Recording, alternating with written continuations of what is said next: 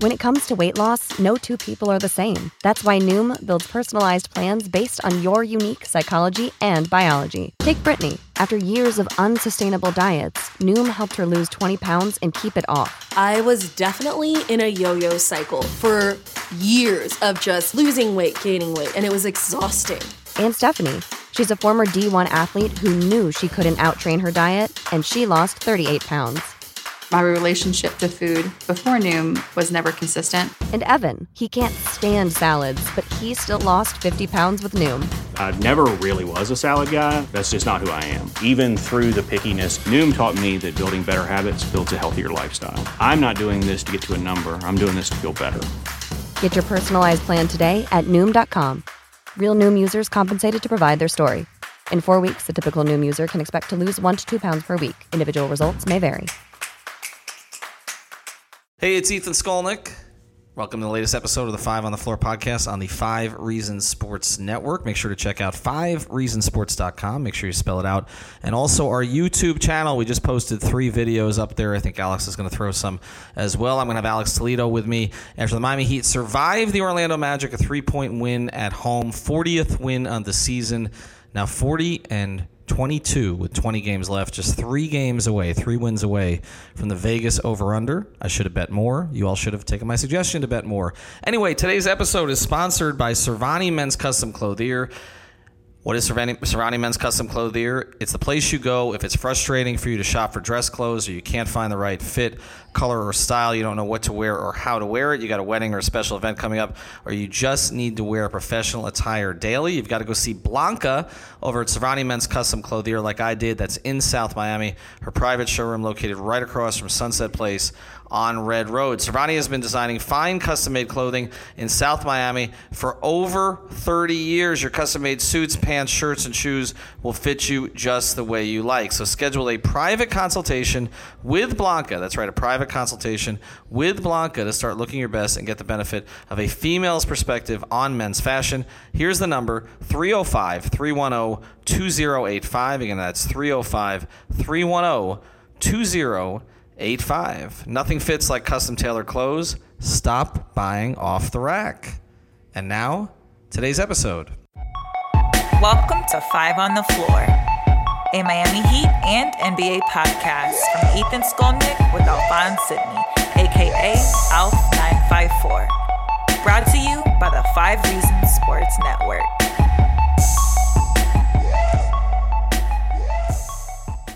Also, I'd like to say, all my friends text me, this is not a thing. I guess Twitter was going crazy saying I'm not on Twitter, but Twitter's going crazy. This is a scratch from Wesley Matthews, for the record. Just want to say that. Put that out there. All right, on 5 on the Floor, we always bring you the important clips first.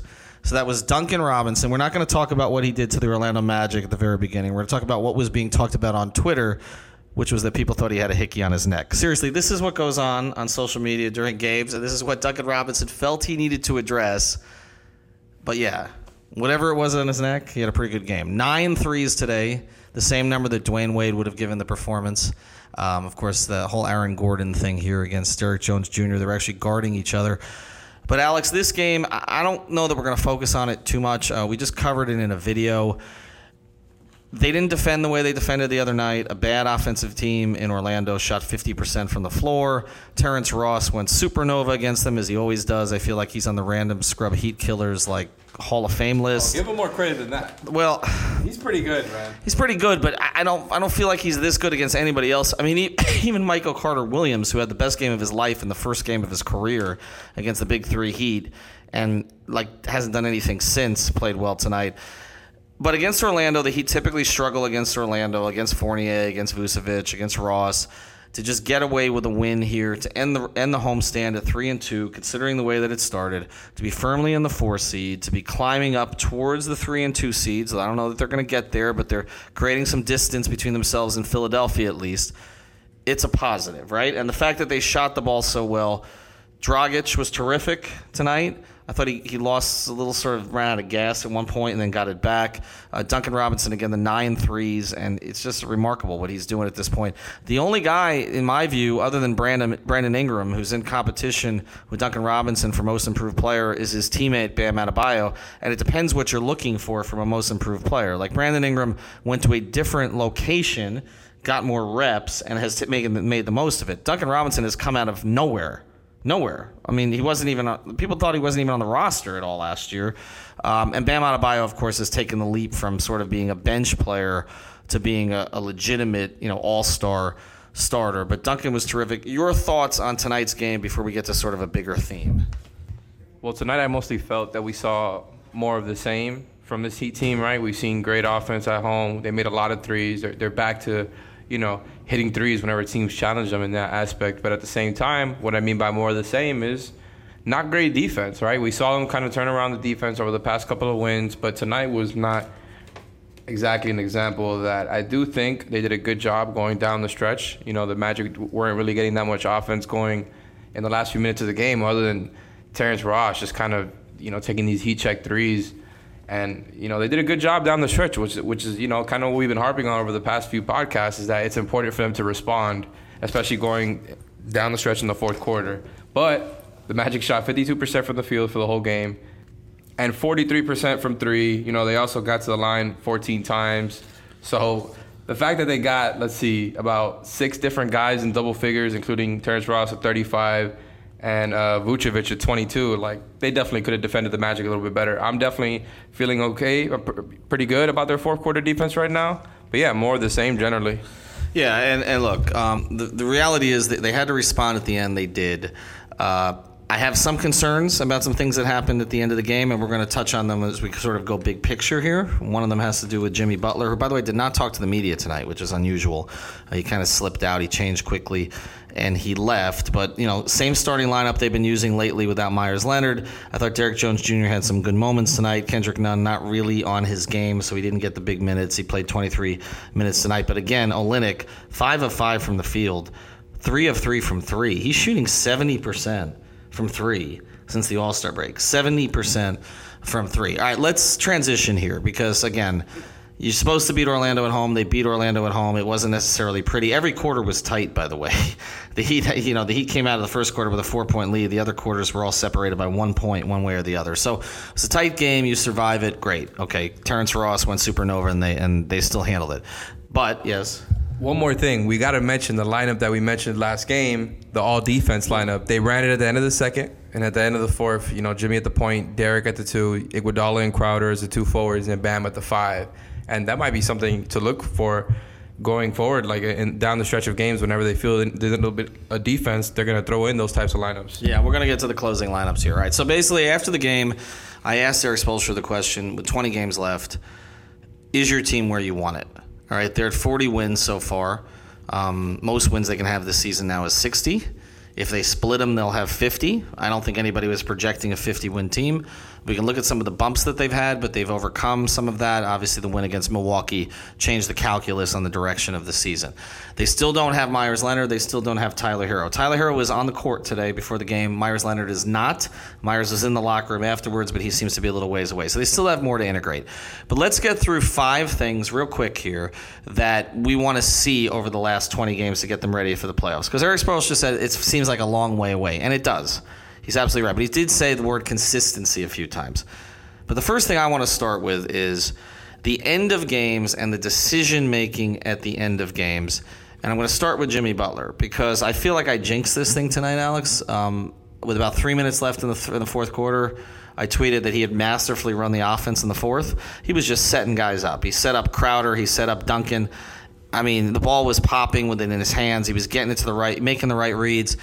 And then all of a sudden, it's like at the end of the game, and I feel like we had this complaint about Dwayne towards the end of Dwayne's career, that everything just stops and we're just waiting for Jimmy to take a bad shot. And he took 2 bad shots at the end of the game. What do you do about that? He's a totally selfless player the entire game, and then the last 2 minutes, it's like he feels like he has to do the whole thing himself. Well, I don't think that's an easy answer, right? It kind of goes and falls right back into the theme that we've harped on pretty much the whole season about this team having a lot of one-way players. And I think that's ultimately a big factor in why Jimmy does these things in the fourth, right? It's not just about the lineups, to be clear, but at the same time, it's like, okay, do you really expect Goran to be, you know, a second creator for Jimmy in the fourth quarter if he's already played 10 minutes before that? At the same time, he's your only other creator right now because Hero's out, and even then it's like, okay, your plan is to give the 19-year-old the ball. And yes, I'm kind of in with that plan. Like, I want Hero to get clutch minutes, but what I'm saying is that their creation outside of Jimmy, which we said has been kind of a little bit of an issue throughout the year, I think is an issue in the fourth quarter because no one else can kind of create a shot for themselves outside of Bam, who isn't even at that stage yet of aggression. But yeah, like, I just think that's the reason the offense kind of bogs down in the fourth, especially when you're throwing in some of these defense lineups, right? It's going to be very, like, Spo's going to have to manage the hell out of these timeouts going forward, right, to get in the right lineups at the right time. It's all going to be about timing with the lineups because that's what it is now, right? It's trying to get some good offense. You get in Goran, you get in Duncan, you get in Nunn, you get some of, you know, those types of guys in, or even Kelly at this point. But at this point, right, like, it's just about juggling the lineups and actually making sure that you can get some ball movement and screening going at the same time because it bogs down too much. But is that going to be enough, though? I mean, I'd say he can throw any lineups out there, but, I mean, Jimmy's, you know, proclivity in those situations is to take a deep shot. Like, that's basically, I mean, he did in Philadelphia. He just made more of them. So I don't know. I mean, it's not like he doesn't respect the other guys on the floor. He respects them for 46 minutes. So that's why it's weird to me that we've reached this place. I think that has a lot more to do with, in general, the offense as a whole bogging down, where I think their offense has been so successful all year because it's always moving around and it's always, you know, all of the nifty little actions that have been so successful that made them a top 10 offense all year completely shut down at the end. And obviously that's going to happen. That's what happens when the game slows down. It's intense, but they got to get something going, right? They can't have everybody watching because that's not going to work. If he's not getting to the free throw line, it's not going to work. It feels chicken or the egg to me. Like, I think you're taking the chicken and I'm taking the egg. Like, you're saying it's about the lineups that are kind of causing him to do this, and I'm saying it looks to me like no matter what lineup he has out there, this is what he's going to force. And he definitely likes to take the jumper in the fourth quarter. There's no doubt about it. It doesn't matter if he's making it either. Like, it doesn't matter the rest of the game if he's making the shot. Like I said, I think Jimmy Butler has earned the right to do whatever the hell he wants in a Miami Heat uniform, except take that three in the last 2 minutes. I don't want to see it. I don't want to see it anymore. All right, number two on this. Again tonight, Orlando. We touched on it briefly, but they shut this down against Milwaukee. But Orlando was 13 of 30 from three for 43%. How are they going to shut down three-point shooting? Because they're still giving up so many, and the law of averages has turned around on them. And except for that game against Milwaukee, which is a little bit of an aberration lately, they've been giving up a ton of threes. How does that change? Well, you see, the good thing about that is that they're most likely they're almost 100% going to face either the Philadelphia 76ers or the Indiana Pacers in the first round. And I was actually doing some checking on this during the last game, and they're not exactly three-point shooting teams, right? We already knew that about Philly, even since they've added Glenn Robinson and Alec Burks, who are nice little players. Neither of those teams are great shooting teams. And the Pacers are even worse than you think in that aspect. I don't have the numbers on me right now, but they were in the bottom in some of those three-point numbers. And so I think that's good, that one of those two matchups will really favor them there. Their defense won't be as much of a problem. But at the same time, it's like, you go to the second round, you better watch out because you're going to get Milwaukee most likely, and they're going to fire threes on you all game. And it's like they're just going to – the only way that they have a chance to beat Milwaukee with the whole three-pointers thing is pretty much being more physical than them like they were last game against the Bucks. And that's a tough formula, man, because Jimmy and Bam aren't going to get you 25 a game in the playoffs versus that defense. All right, number three, and I wrote about this today. You can check out the column on 5reasonsports.com. Bam, it's time to take your team. And, tonight, there was this one drop step he had tonight where he exploded to the rim. I think it was in the first quarter. I was like, oh, well, we're going to see a lot of that tonight. Like, maybe he read the damn thing I wrote. Probably not. But it didn't happen much. Without the ones like you, who work tirelessly to keep things running, everything would suddenly stop. Hospitals, factories, schools, and power plants, they all depend on you. No matter the weather, emergency, or time of day, you're the ones who get it done. At Grainger, we're here for you with professional-grade industrial supplies. Count on real-time product availability and fast delivery. Call, click Grainger.com, or just stop by. Grainger, for the ones who get it done. rest of the game. He was 5 of 9 from the floor.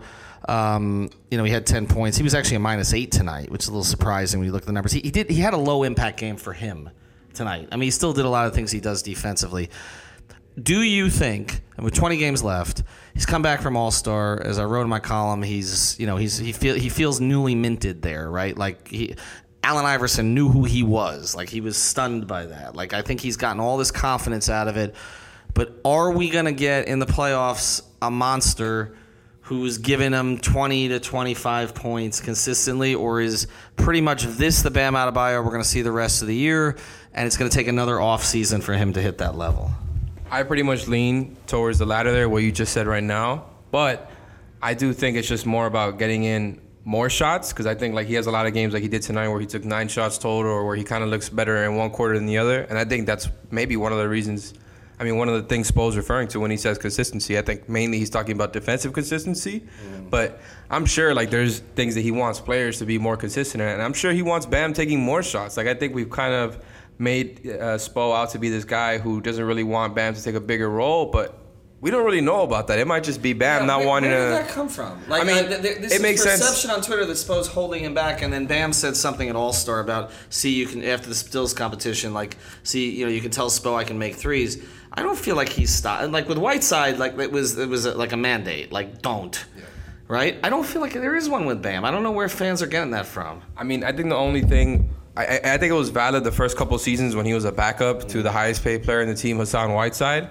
But again, that's because he was a backup big, so naturally he's going to be limited in what he could do. And I think even when he came out and played as a starter for 2 months or whatever it was last season, he was doing pretty much like 3/4 of what he's done all season. So I do think it tends to be more on him to do it more. But I wouldn't be surprised if you told me Spo doesn't want Bam taking that many jumpers a game. Maybe he's okay with him taking 2, 3, 4.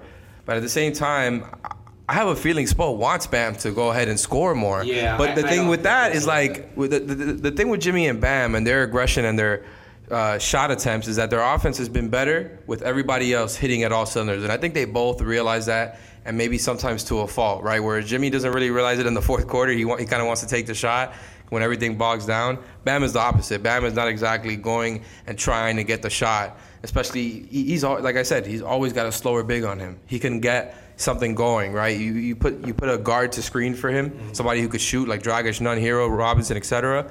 And you could really get Bam going there. I think there's plenty of ways to get him going as a scorer, and that's something they're going to need to use in the playoffs. All right, 2 more we're going to get to right after the break. But first, check out the law firm at Seltzer Mayberg. You can make them a call at onecalllegal.com. That's onecalllegal.com. They handle cases from all over the state. They've got someone there 24 hours a day on that website to get you started and get you the right attorney. If it's the middle of the night, they'll get you there in the morning for sure, and they'll handle all of your problems, whether it's immigration, personal injury, traffic tickets, sports law, just about anything else they handle at the Seltzer Mayberg Law Firm, just south of Golden Glades, right off of I-95 in Miami. But like I said, they handle cases from all over the state.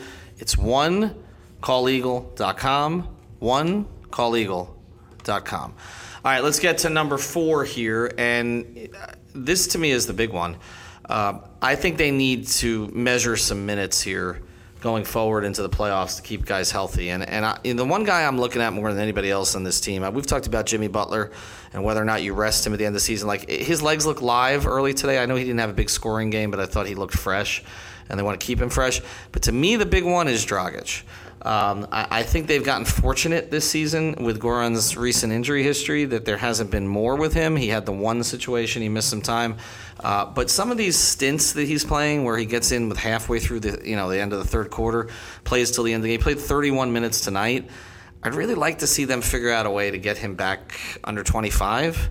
I know Eric has never been a big proponent of the idea that just shaving off 3, 4, 5 minutes off a guy's time really affects him over the long term.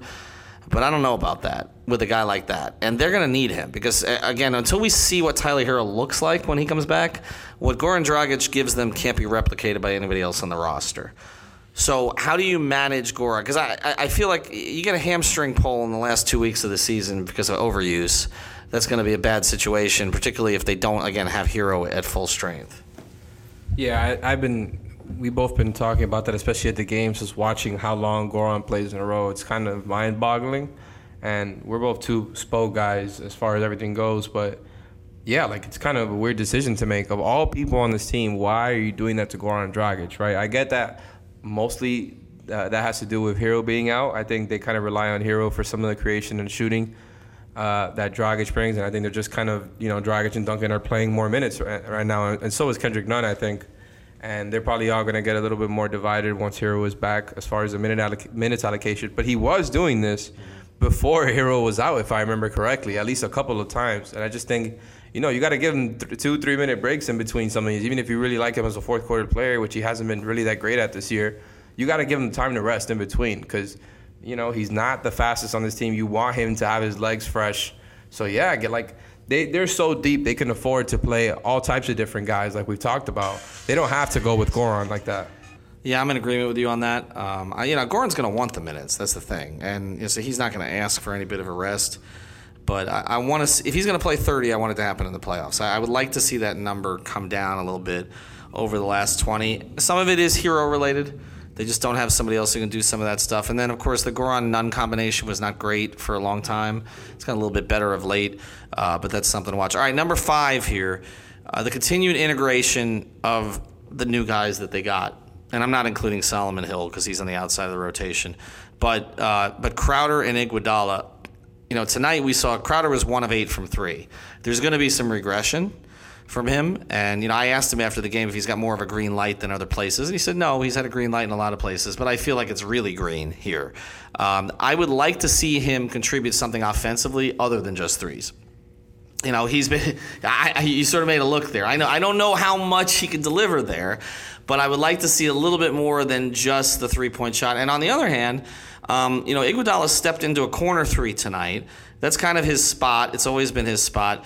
What's interesting, you look at the plus-minus numbers tonight. That bench, and Dragic was the team best plus 15 tonight, but Crowder was a plus 8, Iguodala was a plus 7, and Olynyk is a plus 9. And I talked to Crowder some about the connection with Olynyk in Boston, which is something we've talked about on the podcast, and that's really come to pass. I mean, Olynyk has looked absolutely terrific lately and had another really strong game today.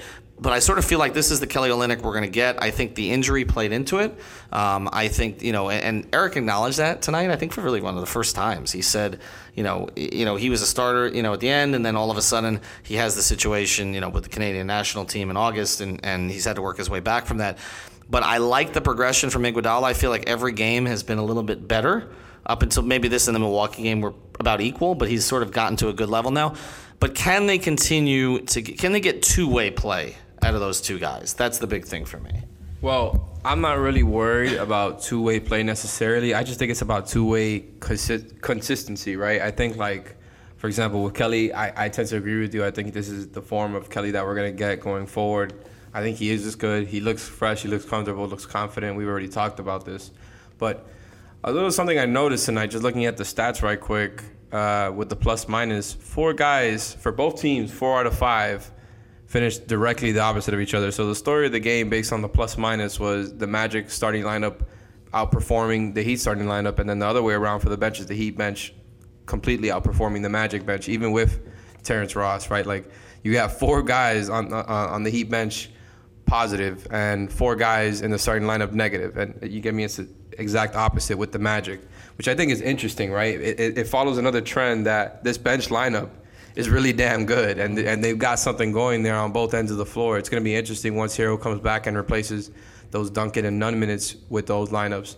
But that's a point to really make here, though, right? Like we talked about all season, how Spo likes having multiple units, and specifically 2 units for most of the game that are just positive and you can rely on to do multiple different types of things. And they've got it again, right? After a little bit of confusion there before the trade and a little bit struggling after the trade, I think they've kind of figured out what those roles should be with Crowder and Iguodala. And as far as Crowder's offensive game, I don't really trust him as a dribbler. I don't trust him as a passer. He has kind of weird timing on his passes.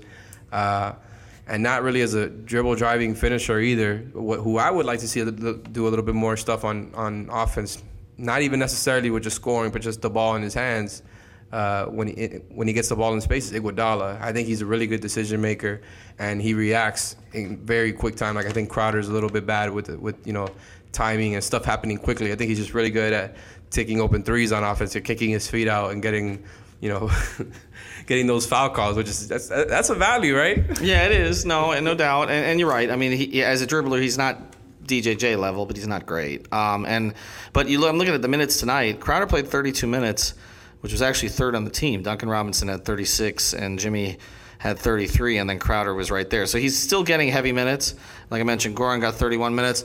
But I think what Spoelstra said after the game about having veterans on his bench, he likes to have veteran guys that he can trust to come in to kind of change the energy of the game, which is why I think he's going to keep this group together. I think the one wild card is going to be Hero. He's going to throw Hero in as kind of a stick of dynamite with this group, but he's going to have him out there with Dragic, Crowder, Iguodala, and Olynyk, and it's going to make it that, so there's a certain level of control and veteran leadership and competence there. Yeah, it's the other wild card with what you're talking about there is another thing we talked about over the past few shows is Derrick Jones Jr. and his minutes allocation going forward. They're obviously still playing with the 9-man rotation right now without Myers, without Tyler. But Derrick came out tonight and played 20 minutes, 5 more minutes than both Iguodala and Kelly. So I think it's interesting that Spo keeps finding ways to put him in. I think he recognizes the defensive value. But 20 minutes is not really that much. You're going to bring back 2 guys. Maybe they don't play Myers Leonard that much, like you said. But I'm going to keep monitoring the situation. Yeah, Tyler Hero's going to get minutes. Now, there may be some trust issues there defensively in the playoffs. That he might be able to get away with, but with something we've talked about repeatedly. When you have other guys that you don't really trust defensively, like Duncan and Goran, it makes it tougher to give Tyler the heavy minutes with him too, because who's he going to lean to? He's going to lean towards Duncan because of the spacing that he provides, and he's going to lean towards Goran because there's, a trust level there with a veteran. So decisions to be made, but the overall point tonight as we close, 40 wins with 20 games left. Any Heat fan before the season, if you said 40 wins with 20 games left, I don't care how you get there, what the path is, how many bad losses you have at the end of games where you fall apart, 40 wins with 20 games left. It's an A. It's an A, and you take it, especially when you look at the rest of the schedule and you say, this is workable. Now, they've got a difficult one coming up on Friday in New Orleans with what is a pretty loaded roster they've got there. They just haven't put the thing together yet. Zion's going off again tonight. And then Washington, a winnable game. And then, you come back and you've got Charlotte.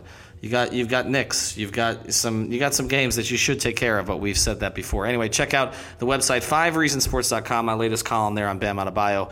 We'll have other columns coming up in the next couple of days. And, of course, the YouTube channel. Everything goes on there after the game, so you're going to want to subscribe to that thing. It's free. Why not? Talk soon. Thank you for listening to the 5 on the Floor on the 5 Reasons Sports Network.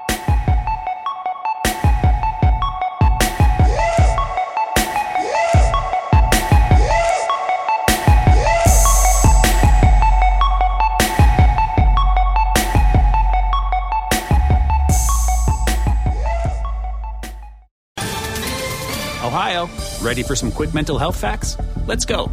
Nearly 2 million Ohioans live with a mental health condition.